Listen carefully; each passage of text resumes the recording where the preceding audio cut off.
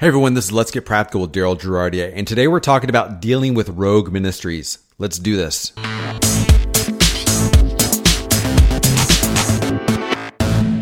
Welcome to Let's Get Practical. This podcast is about church communications from a practical standpoint. It's about what works and what doesn't. It's about helping you get through all the clutter and noise and getting straight to the point. And today we're getting straight to the point about how to deal with rogue ministries. Now, when I say rogue ministries, you may be thinking, one, that sounds really dangerous. What am I dealing with when I say a rogue ministry? And when I talk about that, when I say that term, what I'm talking about is you're well aware, you are the air traffic controller of the church. If you sit in the church communications seat in any way, shape, or form, if you're over social media, the bulletin, graphic design, video, whatever that is, you are the air traffic controller. You see everything going on because everything at some point probably has to run through you. So you see a lot of really great things going on, and then you see some things going, how did that get out the door? How did that flyer with that Comic Sans font actually get posted somewhere online?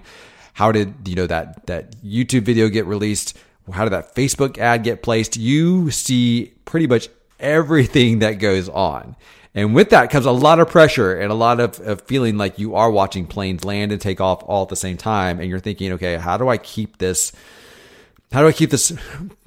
ship, if you will, going in the right direction without it veering off course? What do I do that? How do I deal with these ministers who I love, who the reality of it is, man, they just drive me nuts because they're doing things that are against the brand guide or just don't look good? How do I handle that? I mean, you've seen it before. A lot of last minute ideas, poor planning. You've seen it all happen where everybody's got this emergency, and guess what? They throw it in your lap and they think it's your emergency, or they don't go through you and they just do it themselves and ends up creating another emergency, which is you having to go back and fix that. Now, I think for a lot of people, it's because it's just poor planning. At the same time, I'd also admit for some people, they maybe just don't know.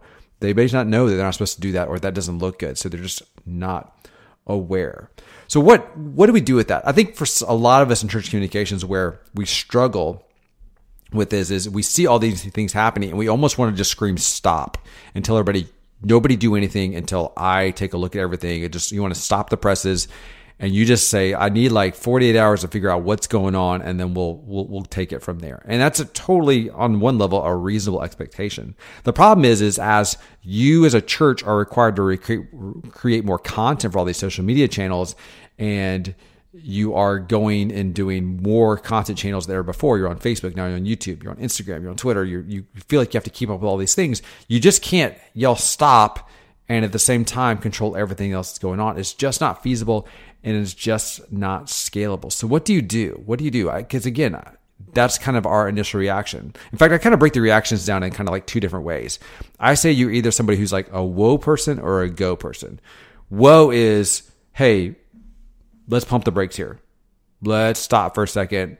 I'm not comfortable with this. And then all of a sudden you can almost like start a traffic jam because you're like, all these people have to get this stuff done. And you've basically said, everything's got to go through me, et cetera, et cetera, et cetera. And you become the single choke point by which you will buy things, the funnel of stuff that has to happen, all has to run through you.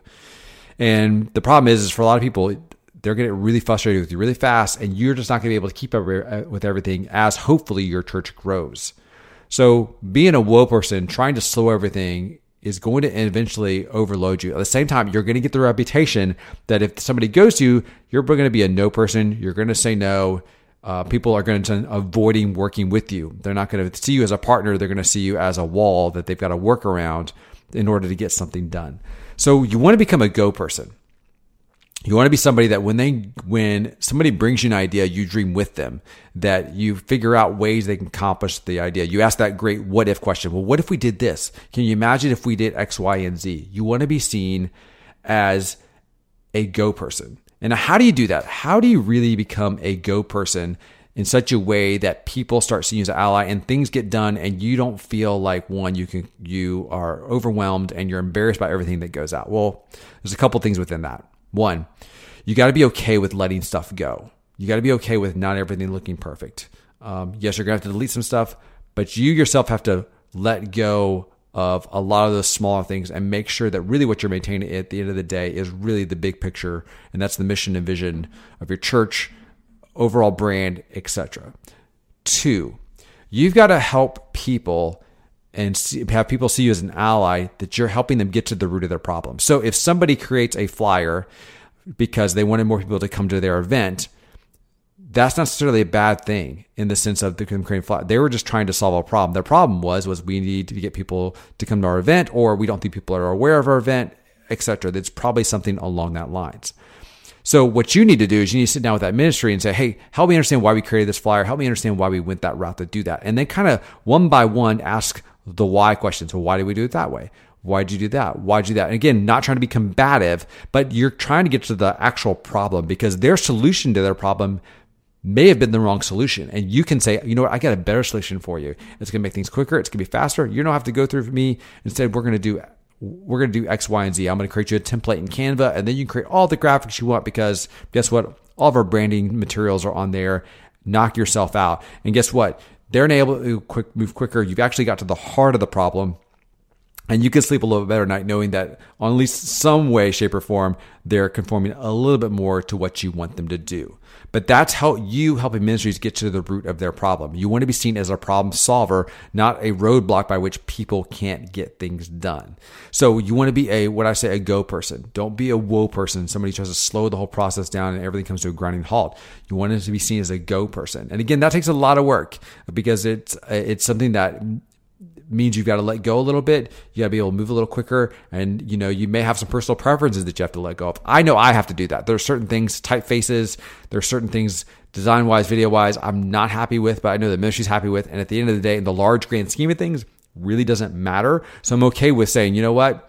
Knock it out, have fun, let me know if you need anything. Why? Because I've got to take a step back and ask myself, is that really going to matter 6 months from now, a year from now, 6 years from now? In the grand scheme of things, it's probably not going to matter. So I need to focus on things that is going to have an impact 6 months from now, a year from now, 6 years from now. So I want to think in that way, think the long-term view. And by doing that, I become more of a go person and less of a whoa person. So there you go. That's how you deal with what I would call rogue ministries in your church that create a lot of chaos and eventually end up with stuff in your lap that you've got to fix, redo, et cetera, et cetera. We've all been there before.